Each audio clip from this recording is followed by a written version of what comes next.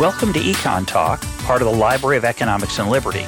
I'm your host, Russ Roberts of Stanford University's Hoover Institution. Our website is econtalk.org, where you can subscribe, comment on this podcast, and find links and other information related to today's conversation. You'll also find our archives, where you can listen to every episode we've ever done going back to 2006. Our email address is mail@econtalk.org. We'd love to hear from you. Today is June 18th, 2016, and my guest is Susan Athey, the Economics of Technology professor at the Graduate School of Business here at Stanford University. She won the John Bates Clark Medal in 2007, and she is a member of the National Academy of Sciences. Susan, welcome to Econ Talk. Hello. So we're going to start with a recent paper you wrote, co-authored on the state of applied econometrics. It's an overview paper, and it gets at a lot of issues, I think, that are current in the field. I want to start with an example we use in there, which is a pretty important policy issue, which is the minimum wage. It's in the news these days. People are talking about increasing the minimum wage. We've talked about it in passing on the program many times. What's the challenge of measuring the impact of the minimum wage on employment, say? Why is that hard? Can't we just go out and count how many jobs change when we change the minimum wage in the past? Sure. There's sort of two problems with thinking about measuring the impact of a policy like the minimum wage. The first is just basic correlation versus causality. So if you think about looking at a point in time, we could say, well, some states have a high minimum wage and other states have a lower minimum wage. And so the naive thing to do would be to say, hey, look, this state has a high minimum wage, or this city has a high minimum wage, and employment's doing just fine. So, gosh, if we increase the minimum wage everywhere else, they would do just fine too. And the big fallacy there is that the places that have chosen to raise the minimum wage are not the same as the places that have not. Necessarily. It might be, but they probably aren't. Highly unlikely. And if you look at, recently certain cities have raised the minimum wage. These often tend to be cities that are booming, that have, say, a high influx of tech workers that are making very high wages. It's become, the rents have gone up in those cities, and so it's made it very difficult for low-wage workers to even find any place to live in those cities, and that's often been the political motivation for the increase in the minimum wage. And so, a minimum wage that works in San Francisco or Seattle is not necessarily going to work in the middle of Iowa. And there's a number of underlying factors that come into play here. One is that, a city that has lots of tech workers may have their customers of fast food restaurants might not be very price sensitive.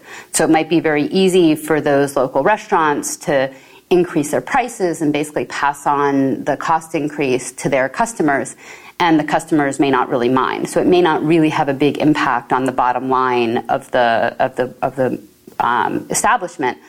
Another factor is that if it's a place where workers are in scarce supply, maybe partly because it's hard to find a place to live, then the establishments may see a trade-off when they raise wages. If they have higher wages, it may help them keep a more stable workforce, which helps kind of compensate for the costs of raising the minimum wage. So all of these forces could lead to very different responses than in a place where those forces aren't operating. And so if you just try to measure here, relate the magnitude of the minimum wage, hey, it's $15 here, it's $10 there, it's $8 there, and here's the differences in employment, and try to kind of connect the dots between those points, you're going to get a very misleading answer. Just to bring up an example we've talked about many times on the program with a similar challenge, if you look at people's wages or incomes who've gone to college or done graduate work, it's a lot higher than people who haven't. And people say, well, that's the return to education. The question is, if you increase the amount of education in the United States, would you necessarily get the returns that the people who are already educated are getting? And the answer is probably not. The people who go on to college might not be, probably aren't exactly the same as the people who aren't going now, and therefore the full effect would be more challenging to measure. Exactly, and there's also equilibrium effects, because if you send more people to college, you'll decrease the scarcity of college graduates, which can also lower the equilibrium wages. So these things are pretty hard to measure. So something that's typically a better starting point is looking over time and trying to measure the impact of changes in the minimum wage over time.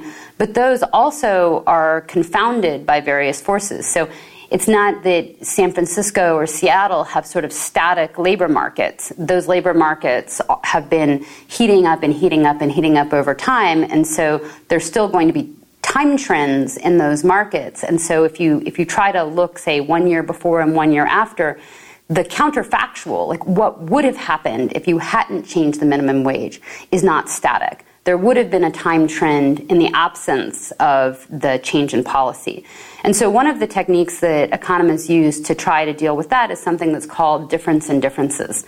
So essentially, you can think about trying to create a control group for the time trend of the cities or states that made a change.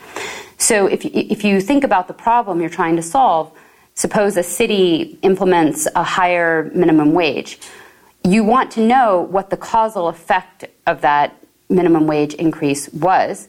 And in order to do that, you need to know what would have happened if you hadn't changed the minimum wage. And we call that a counterfactual. Counterfactually, if the policy hadn't changed, what would have happened?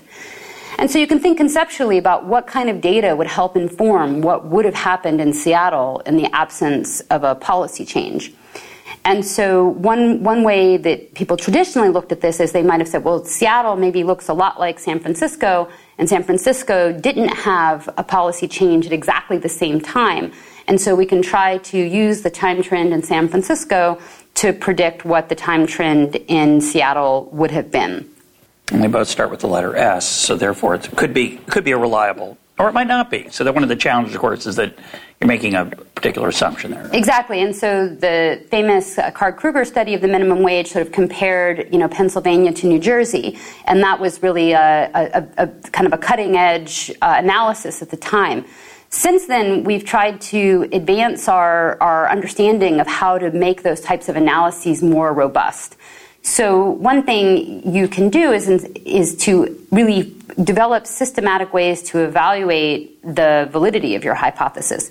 So you, just as a simple thing, if you were doing Seattle and San Francisco, you might track them back over 5 or 6 years and look at their monthly employment patterns and see if they're moving up and moving down in the same patterns, so that you basically validate your assumption. There was no change, say, a year ago, and did it look like there was a change? So, for example, if Seattle was on a steeper slope than San Francisco, hypothetically, it might, if you did a fake analysis a year ago when there wasn't really a change, that fake analysis might also make it look like there was an impact on employment. We call that a placebo test. It's a way to validate your analysis and pick up whether or not your assumptions underlying your analysis are valid. So a more complex thing developed by Alberto Abadi is a method called synthetic control groups. So I might want to, instead of just relying on one city, I might want to look at a whole bunch of cities. I might look at, other tech cities like Austin. I might look at San Jose and San Francisco. And Cambridge, find other areas that might look similar in a number of dimensions to Seattle, and create what we call a synthetic control group. And that's going to be an average of different cities that together form a good control. And you actually look for weights for those cities so that you match many different elements. You match the characteristics of those cities across a number of dimensions, and you make sure that the time trend of those all together looks similar. And that's going to give you a much more credible and believable result. So the standard technique in these kind of settings in economics is what we would call control variables. We're going to try to, in the data itself for that particular city, say, I'm going to say control for educational level, family structure, overall economic growth in the city, et cetera, and then try to tease out from that the independent effect of the change in the legislation as a discrete event, a 1-0 change in policy, say the minimum wage. Of course, I'd also care about the magnitude of the increase and so on. So that standard methodology in the past is multivariate regression, which has The general problem is you don't know whether you've controlled for the right factors. You don't know what you've left out. You have to hope that those things are not correlated with the thing you're trying to measure. For example, the political outlook of the city. There's all kinds of things that would be very challenging that would be perhaps harder. Growth in a particular sector, such as restaurants. You try to find as much data as you could. But in these synthetic placebo cases, they, I assume, have the same challenge, right? You've got an imperfect understanding of the full range of factors.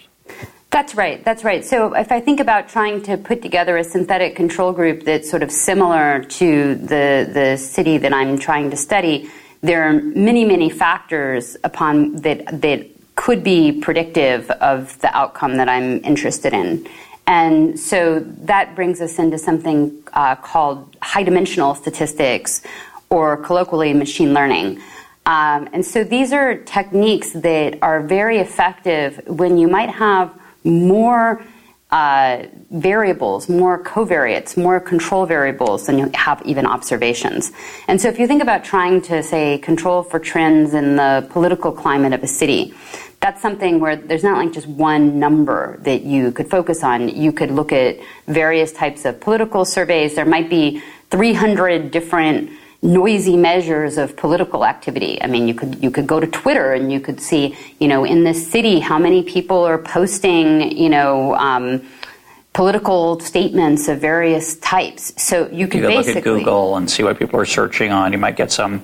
Then you could have crude measures like, did they change the party of the mayor or the city council? Some kind of change like that would be some indication, right? Exactly. So just trying to capture sort of political sentiment in a city, it would be highly multidimensional in terms of raw data. And so, I think the way that economists might have posed such a problem in the past is that we would, try to come up with a theoretical construct and then come up with some sort of proxy for that, and maybe one or two or three variables, and sort of argue that those are effective. We might try to demonstrate kind of cleverly that they related to some other things of interest in the past, but it would be very much of like an art form how you would do that, and very, very subjective. And so machine learning has this brilliant kind of characteristic that it's going to be data-driven model selection. So you're basically going to be able to specify a very large list of possible covariates and then use the data to determine which ones are important. Covariates being things that move together. Things that you want to control for. And we've talked about a few different examples of ways to measure causal effects.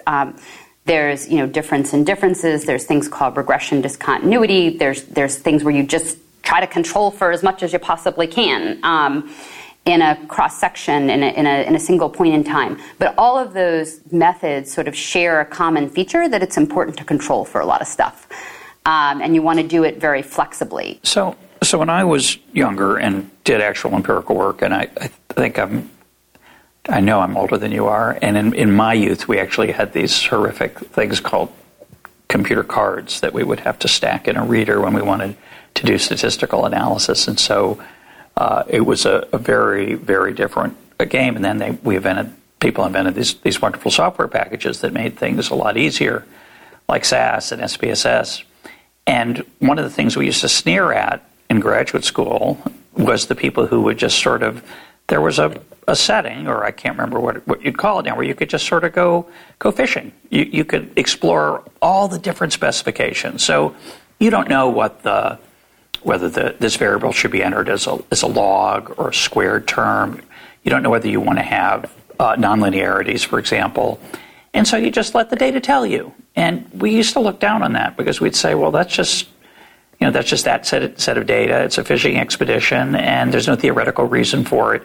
Is machine learning just a different version of that? In some ways, yes, and in some ways, no. So I think that if you applied machine learning off the shelf without thinking about it from an economic perspective, you would run back into all the problems that it's dangerous. we used to worry about. So let me just back up a little bit. I mean, so the problem, let's first talk about the problem you were worried about. So you can call it data mining in a bad way. See, now data mining is a good thing. Cool. Yeah. It's cool.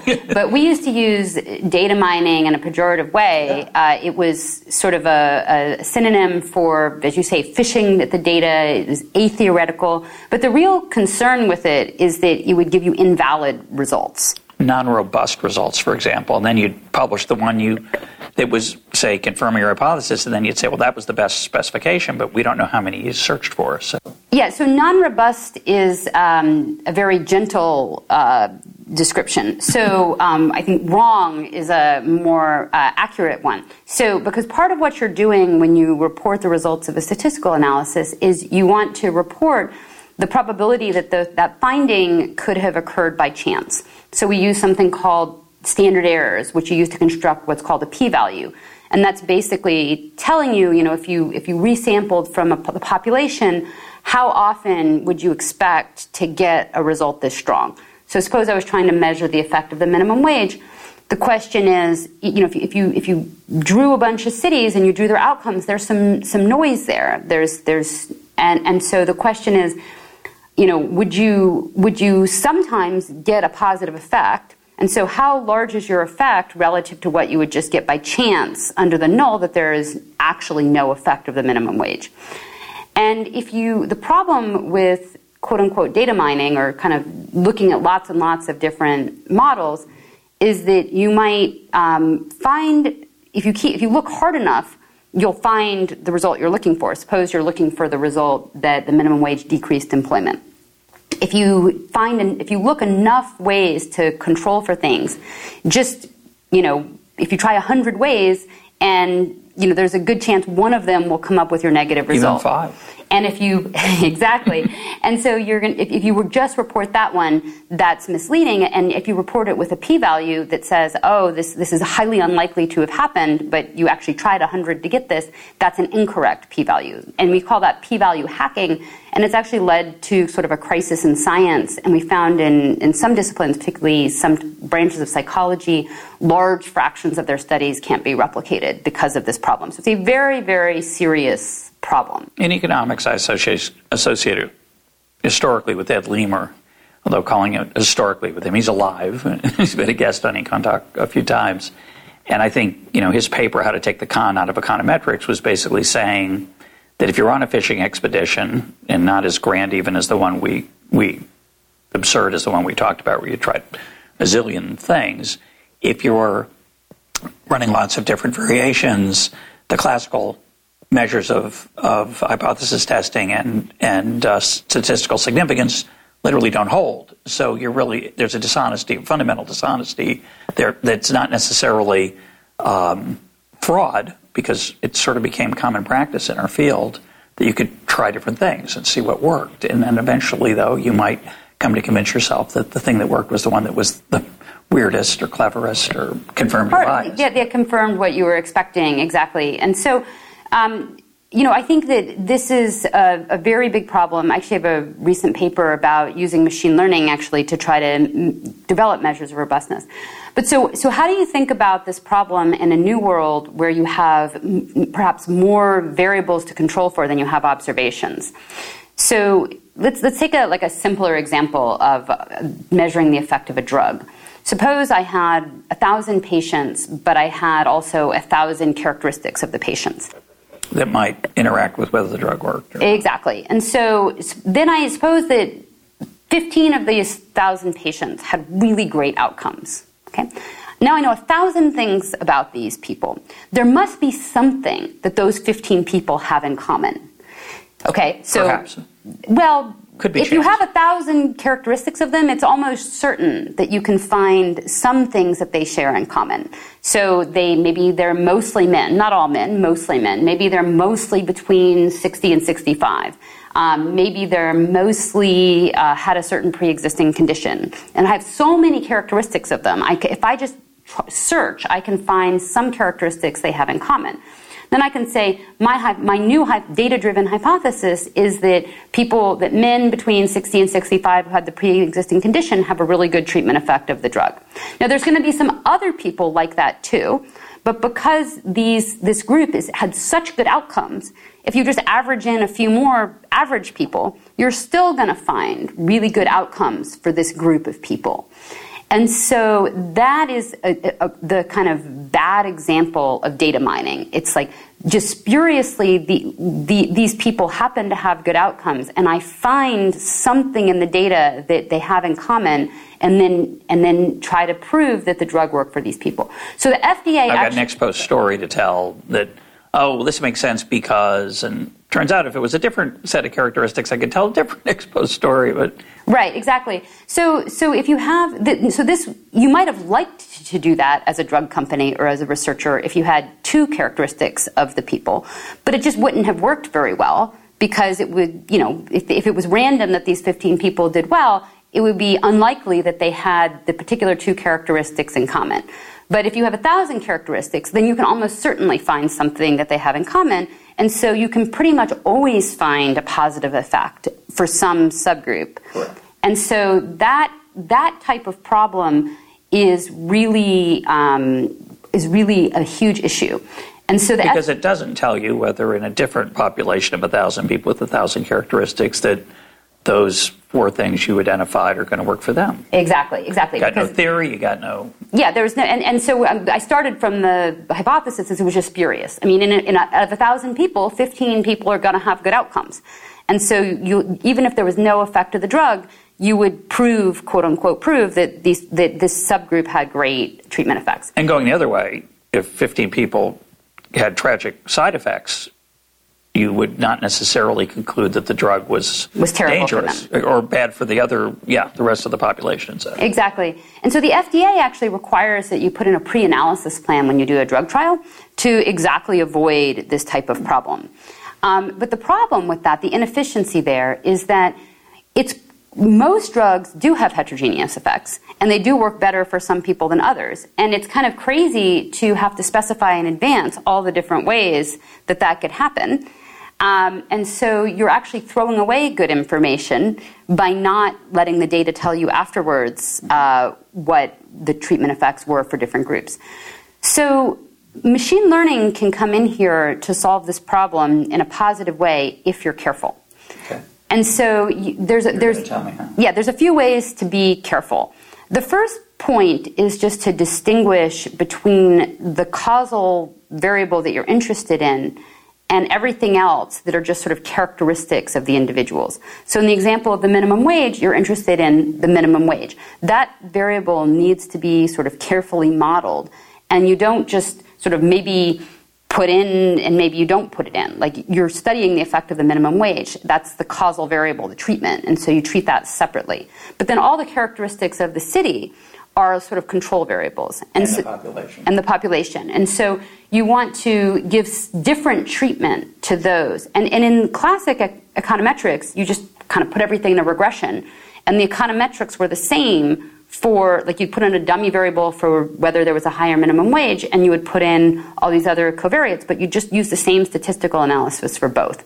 And so I think the starting point for doing causal inference, which is mostly what we're interested in economics, is that you treat these things differently. So I'm going to use machine learning methods or sort of data mining techniques to understand the effects of covariates, like, all the characteristics of the patients, but I'm going to tell my model to do something different about the treatment effect. That's the variable I'm concerned about. That's the thing I'm trying to measure the effect of. And so the first point is that if you're using kind of machine learning to figure out which patient characteristics go into the model or which characteristics of the city go into the model, you can't really give a causal interpretation to a particular political variable or a particular characteristic of the individual. Because there might have been lots of different characteristics that are all highly correlated with one another.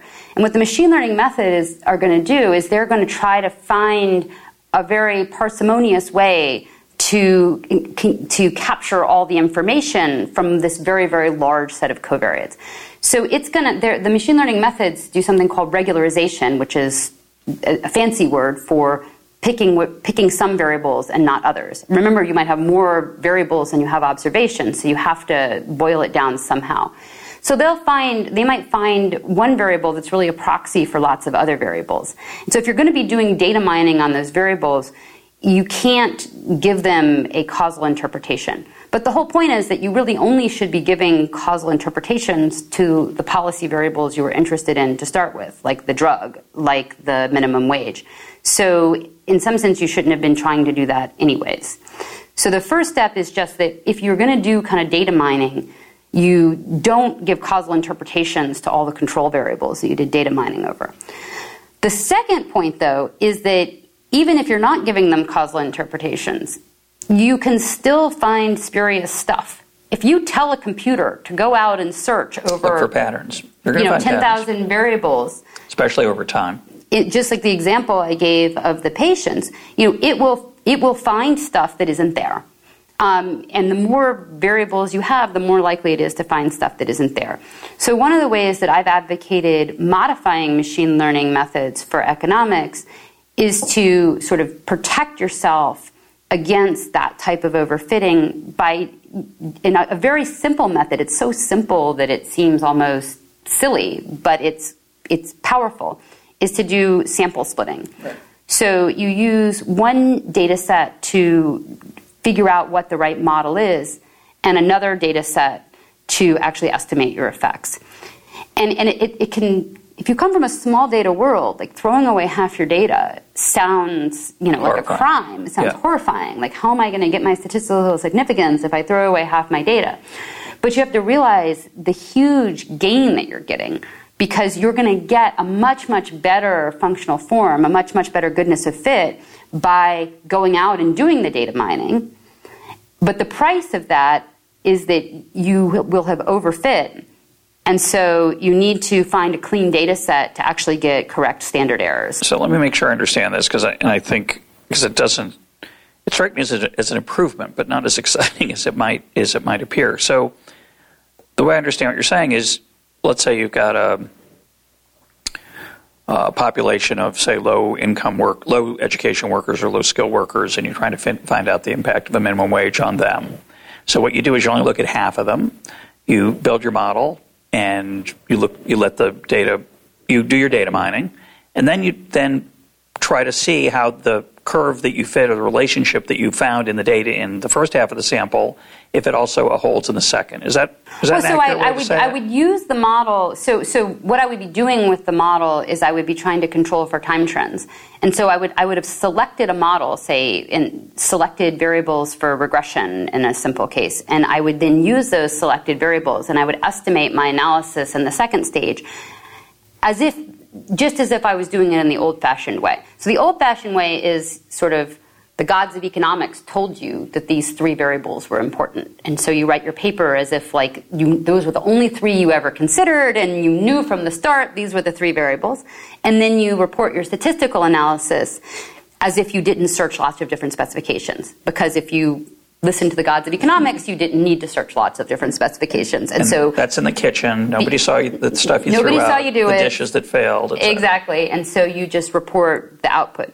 Now what I'm proposing is, let's be more systematic. Instead of asking your research assistant to run 100 regressions, let the machine run 10,000. Okay.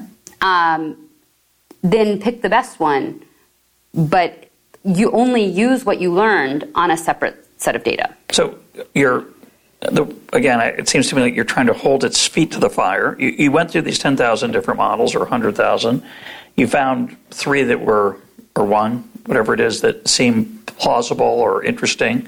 And now you're going to test it on this other set of data? Well, you're going to just use it as if the gods of economics told you that was the right one to start with. Why would that be an improvement?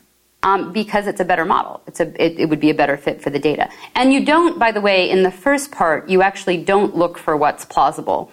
You actually define an objective function for the machine to optimize, and the machine will optimize it for you. What would that be, for example? So if it's... So excuse me for interrupting. In the case of traditional statistical analysis in economics, I'm trying to maximize the fit. I'm trying to minimize the distance between my model and the data set, the observations, right? Exactly. So it would be some sort of goodness of fit. And so if you you would tell it to find the model that fit the data the best, in part of the with part of the sample, and then so I've got traditionally I'd have what we'd call marginal effects, the impact of this variable on the outcome, holding everything else constant. Am I going to get a similar? Sure. Well, there's a number of different. The equivalent of a coefficient in this first stage.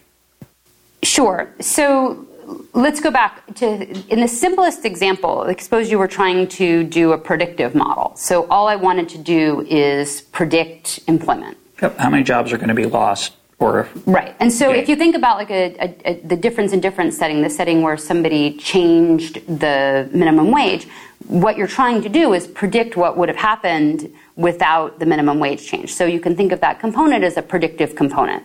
So I'm going to take a bunch of data that this would be data from, say, cities that didn't have a minimum wage change, or also maybe data from the city that did, but prior to the change. So I would take sort of the untreated data, and I would estimate a predictive model. And then the objective I give to my machine learning algorithm is just how well do you predict. Do the best job fitting the relationship between any of the variables we have to, say, employment in the city for workers 18 to 24 who didn't finish college. Exactly.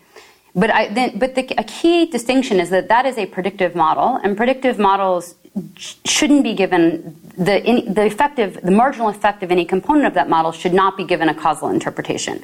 So I don't want to say that just because political sentiment was correlated with employment, it doesn't mean that political sentiment caused employment. Agreed. If you want to draw a conclusion like that, you're going to need much more, you're going to need to design a whole model and justify the assumptions required to establish a causal effect. So a key distinction is that these predictive models shouldn't be given causal interpretations. But you tell the machine, find me the best predictive model. Well, when you say predictions, it's really just fitting. It's fitting. Because I'm never going to really be able to evaluate whether the relationships between the variables that I've been using or that the machine told me to use, whether they accurately predict going forward. Right. It's going to fit in the data set you have, and you're going to assume that all those relationships are stable. So what can go wrong is that there could be some things that are true in your current data set, but spuriously true. Right. And won't hold in the future. They won't hold in the future. Just from random variation in terms of how your sample ended up. It just happened that people who were high in some variables happened to be high in other variables. But those relationships were spurious and they're not going to hold up in the future. The machine learning tries to control for that, but it's limited by the data that it has. And so if there's a pattern that's true across many individuals in a particular sample, it's going to find that and use that. And so the models, by being sort of uninterpretable, they're prone to pick up things that may not make sense in terms of making predictions over a longer term, holding up when the environment changes, holding up when something something could be a bad weather winter or something, and that affected employment. And so the machine learning model might pick up things that are correlated with bad weather, but in the next year the weather isn't bad, and so those other variables are still there. And those other variables are still there, but the relationships between them and employment no longer hold. So there's actually a big push right now in some subsets of the machine learning community to try to think about what's the benefit of having an interpretable model. What's the benefit of having models that work when you change the environment? They have words like domain adaptation, robust, reliable, interpretable. So what's interesting is in econometrics, we've always focused on interpretable, reliable models, and when we always have wanted models that are going to hold up in a lot of different settings. And so that push in econometrics has caused us to sacrifice predictive power. And we never really fully articulated the sacrifice we were making, but it was sort of implicit that we were trying to build models of science, trying to build models of the way the world actually works, not trying to just fit the data as well as possible in the sample. As a result, we're not that good at fitting data. The machine learning techniques are much better at fitting in a particular data set. Where the econometric approaches can improve is when you want your model to hold up in a variety of different circumstances and where you're very worried about picking up spurious relationships or being confounded by underlying factors that might change. And so I think where I'd like to go with my research and where I think the community collectively wants to go, both in econometrics and in machine learning, is to use the best of machine learning to sort of automate the parts that are not really good. We're not good at hand selecting or hand interpreting, allowing us to use much larger data sets, much wider data sets, lots of different kinds of variables. But figuring out how to constrain that machine to give us more reliable answers. And finally, to distinguish very clearly the parts of the model that could possibly have a causal interpretation and the parts that cannot. And so all of the old tools and insights that we had from econometrics about the distinction between correlation and causality, none of that goes away. Machine learning doesn't solve any of those problems because most of our kind of intuitions and theorems about correlation versus causation already kind of assumed that you had an infinite amount of data, that you could use the data to its fullest, even though in practice we weren't doing that. That when we would say something like an effect is not identified, we would say you cannot figure out the effect of the minimum wage without some further assumptions and without some assumption like that these cities have a similar time trend. The cities that didn't get the change in minimum wage have a similar time trend than the ones that did. Those are kind of conceptual fundamental ideas, and using a different estimation technique doesn't change the fundamentals of identifying causal effects.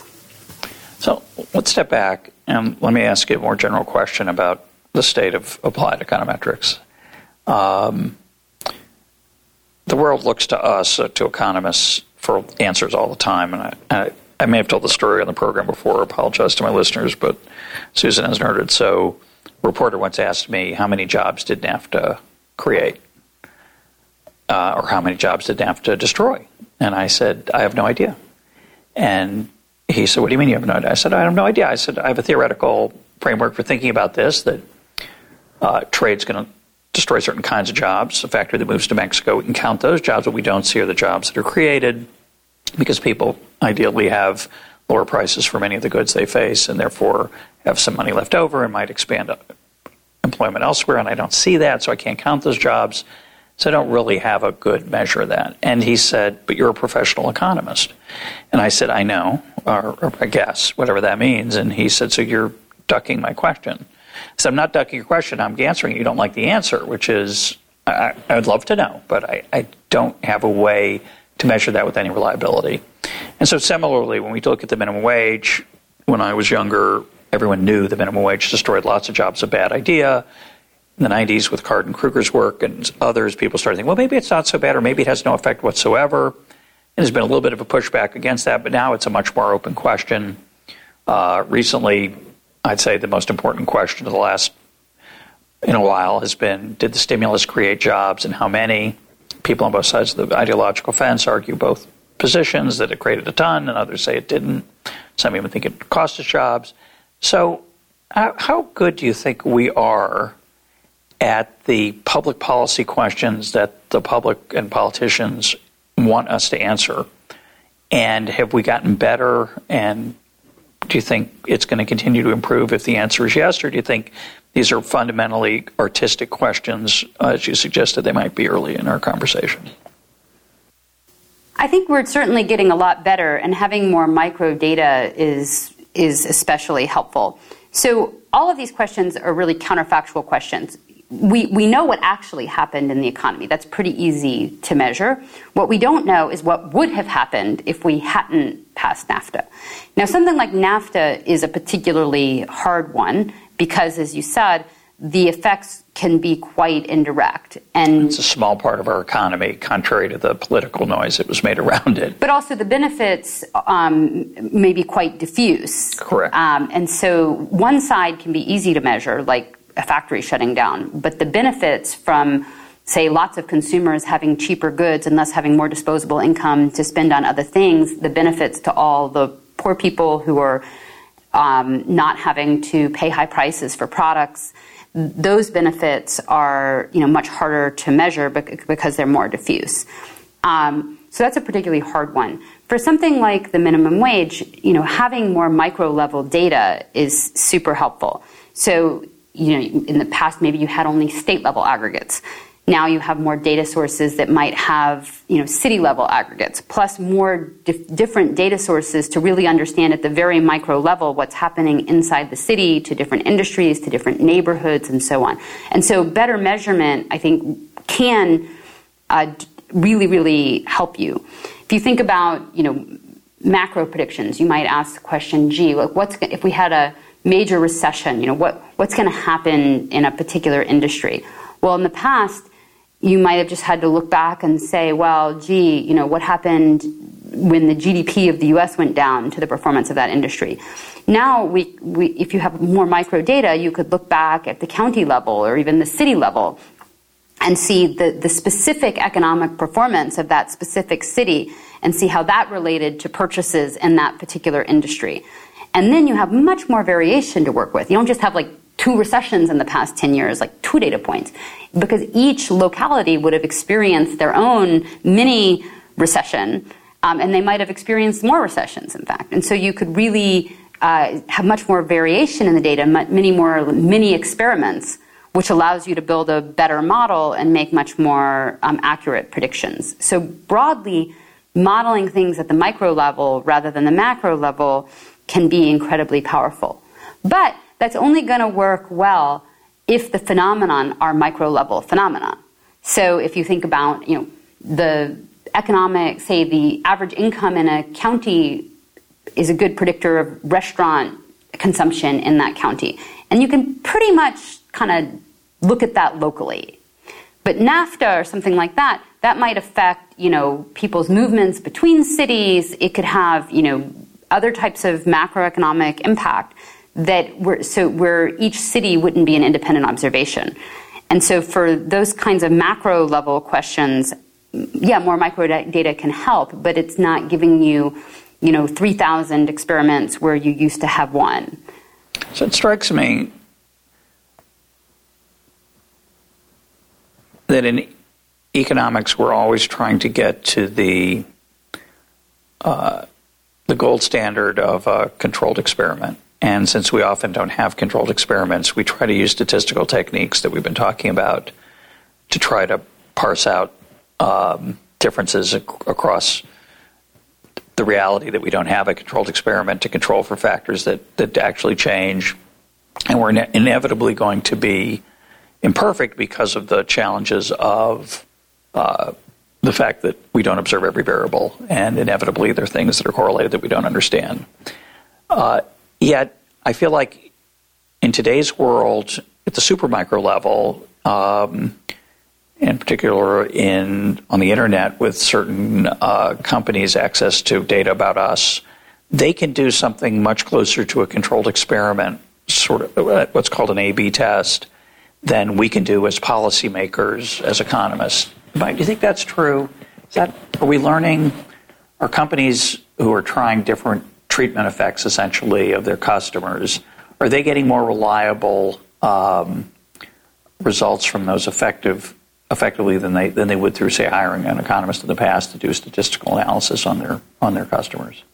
Well, say an advertising campaign, which was always very difficult. So you brought up this idea of A/B tests, which is just really incredibly powerful. And I think people think about Silicon Valley, they imagine Steve Jobs in a garage, or the invention of the iPhone or the iPad, and they think that that's what Silicon Valley is all about.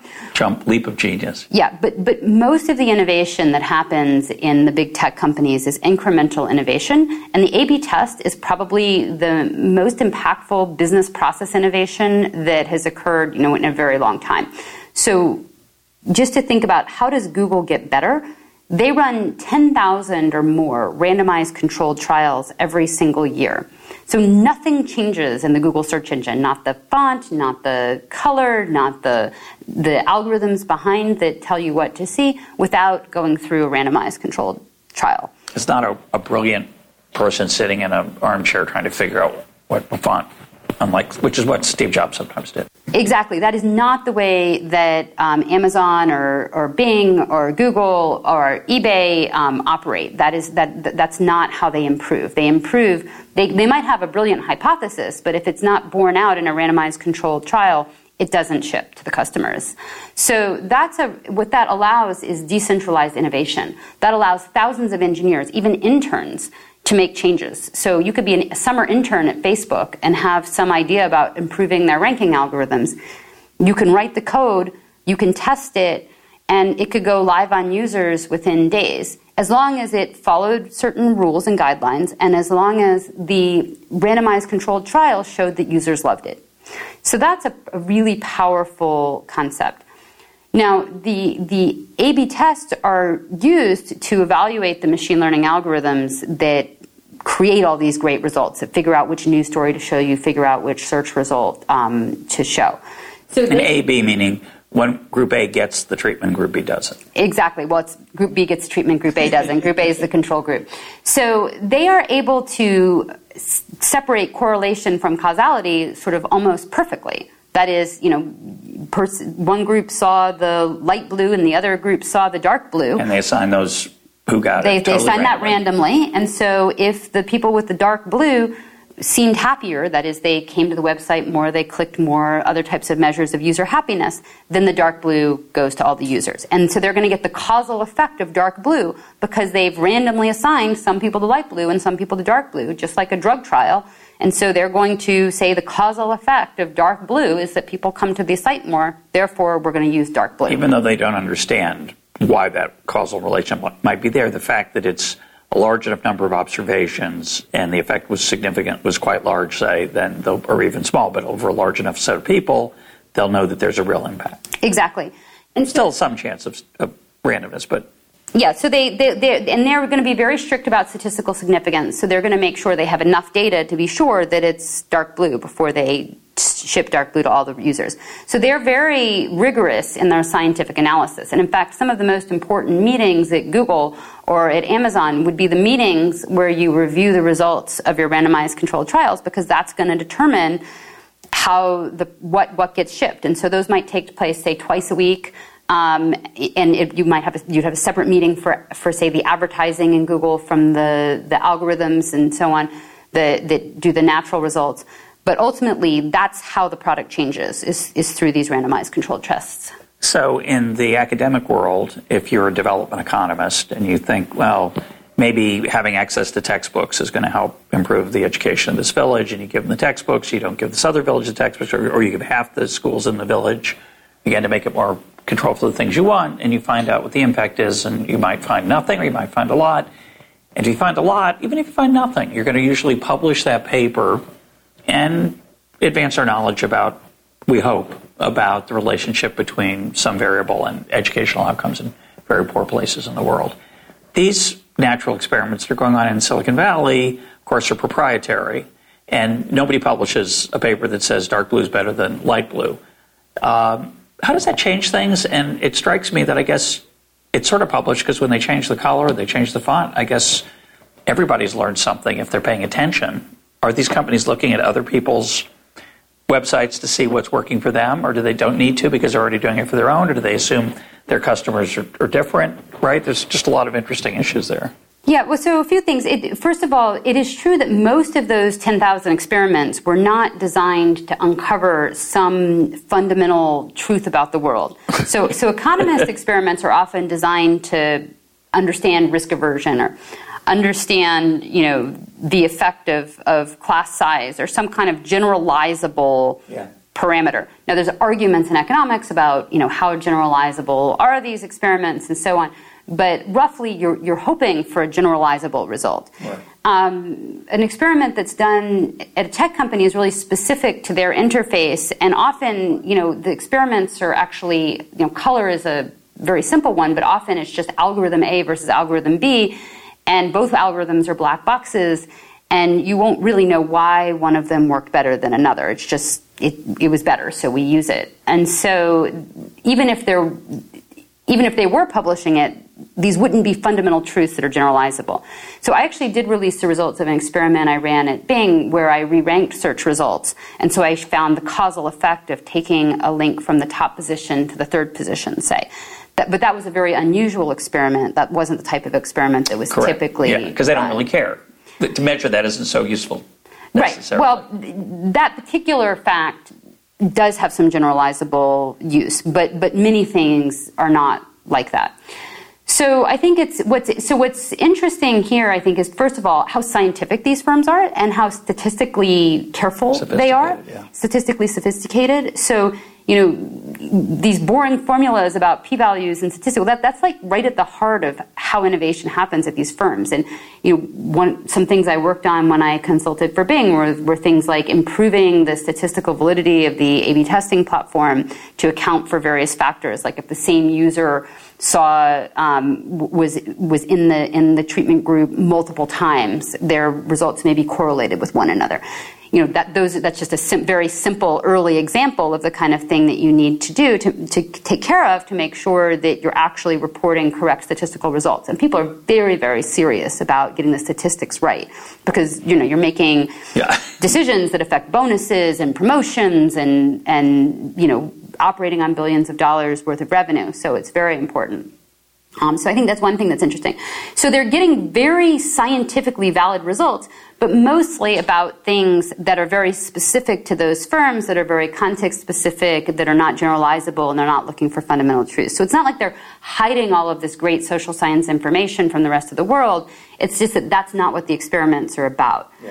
Also, many of these tech firms actually do allow social scientists to publish. So we have learned some very interesting fundamental facts from social scientists collaborating with tech firms. In fact, those are the things they are more likely to allow them to publish rather than kind of proprietary business secret-y type things.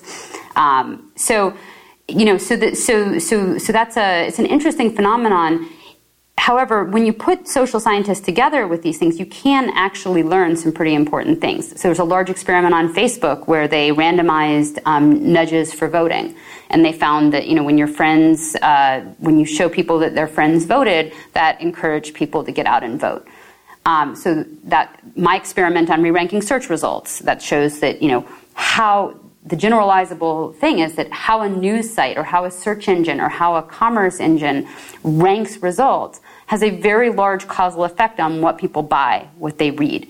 It tells us that technology platforms have a big impact on the informativeness of the economy as well as the winners and losers in commerce. So that's an important generalizable fact. For sure. And we're learning those. We've also seen other scholars collaborate with tech companies to learn things like, the effect of incorporating food health information on food poisoning. So if somebody like Yelp incorporates more information about the quality of the health scores, that's going to affect people's behavior and can affect people's health. So there is actually this collaboration that goes on, and I think it's only growing. A final thing, just getting back to this, the statistics part of it. So some of my research has been specifically about helping tech firms understand better what they're getting out of an A/B test. So if you apply some of my methods, they would allow a firm to look at the results of a randomized controlled experiment and figure out for whom is it good and for whom is it bad in this personalized way, and still have valid standard errors, to still have valid p-values, to still be able to evaluate accurately whether this result is spurious or whether it's real, whether it will hold up in another sample. And so I mentioned earlier that the simplest way to make sure that your results are statistically valid is to use sample splitting. Some of my more advanced statistical techniques incorporate sample splitting behind the scenes, but don't actually cause you to use only half your data.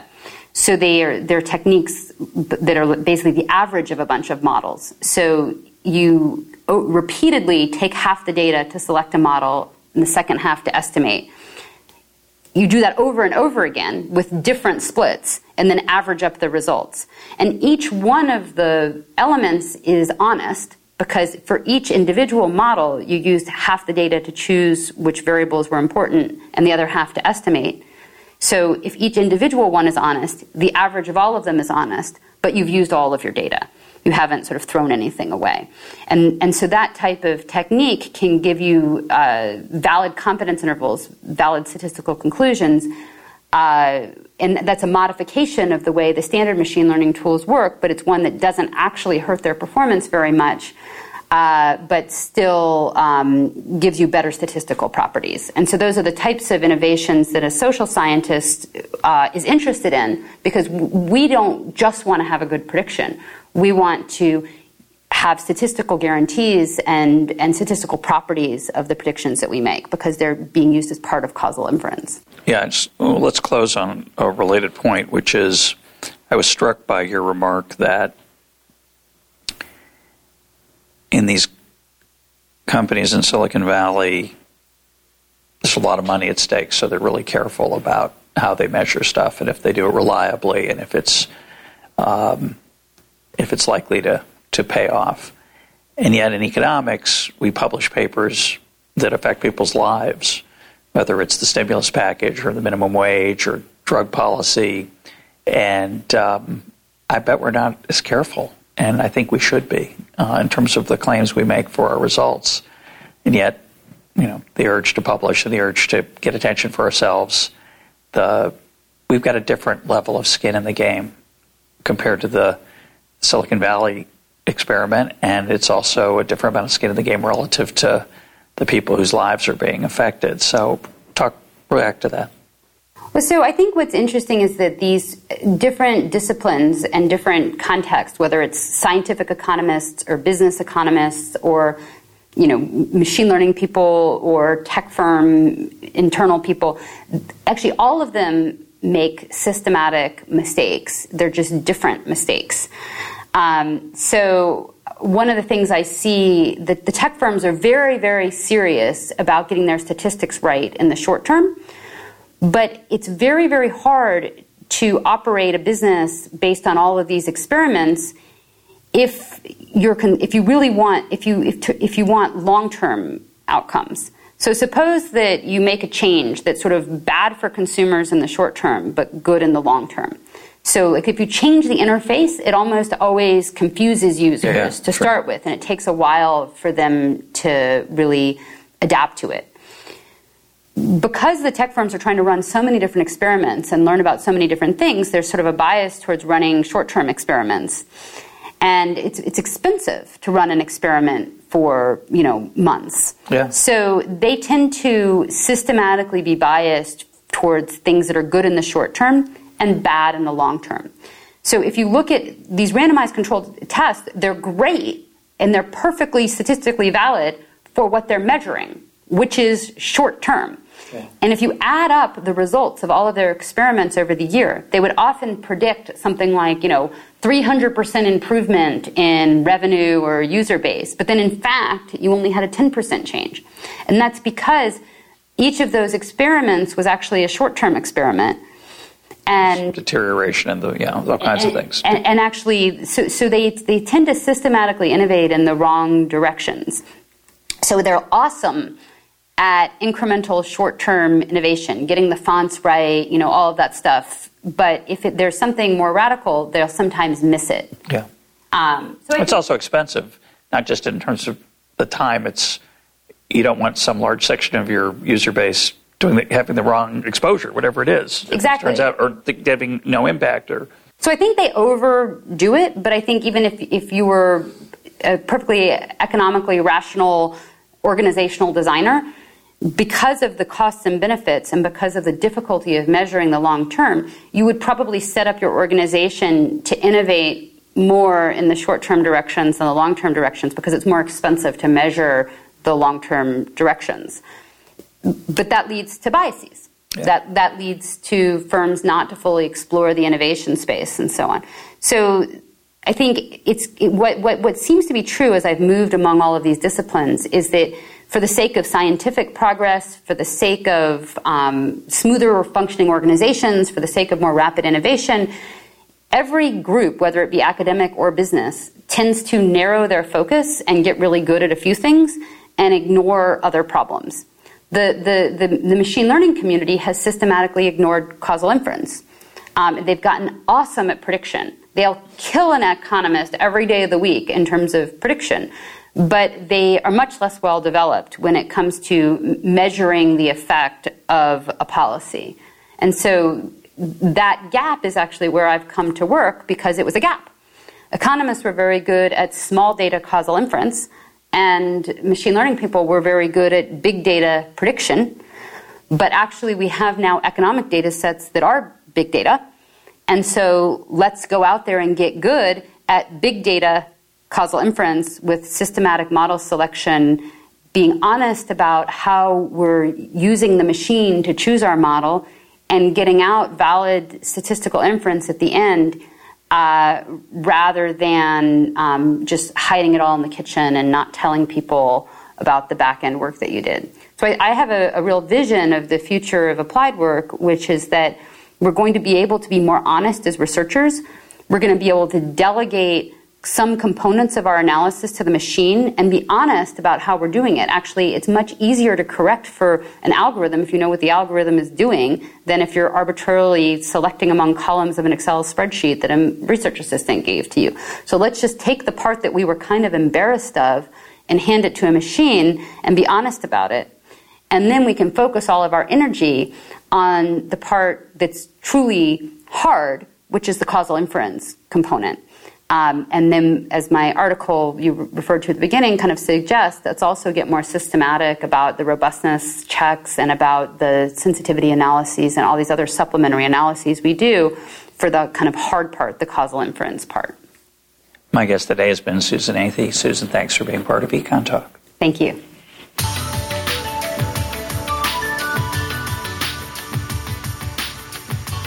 This is Econ Talk, part of the Library of Economics and Liberty. For more Econ Talk, go to econtalk.org, where you can also comment on today's podcast and find links and readings related to today's conversation. The sound engineer for Econ Talk is Rich Goyette. I'm your host, Russ Roberts. Thanks for listening. Talk to you on Monday.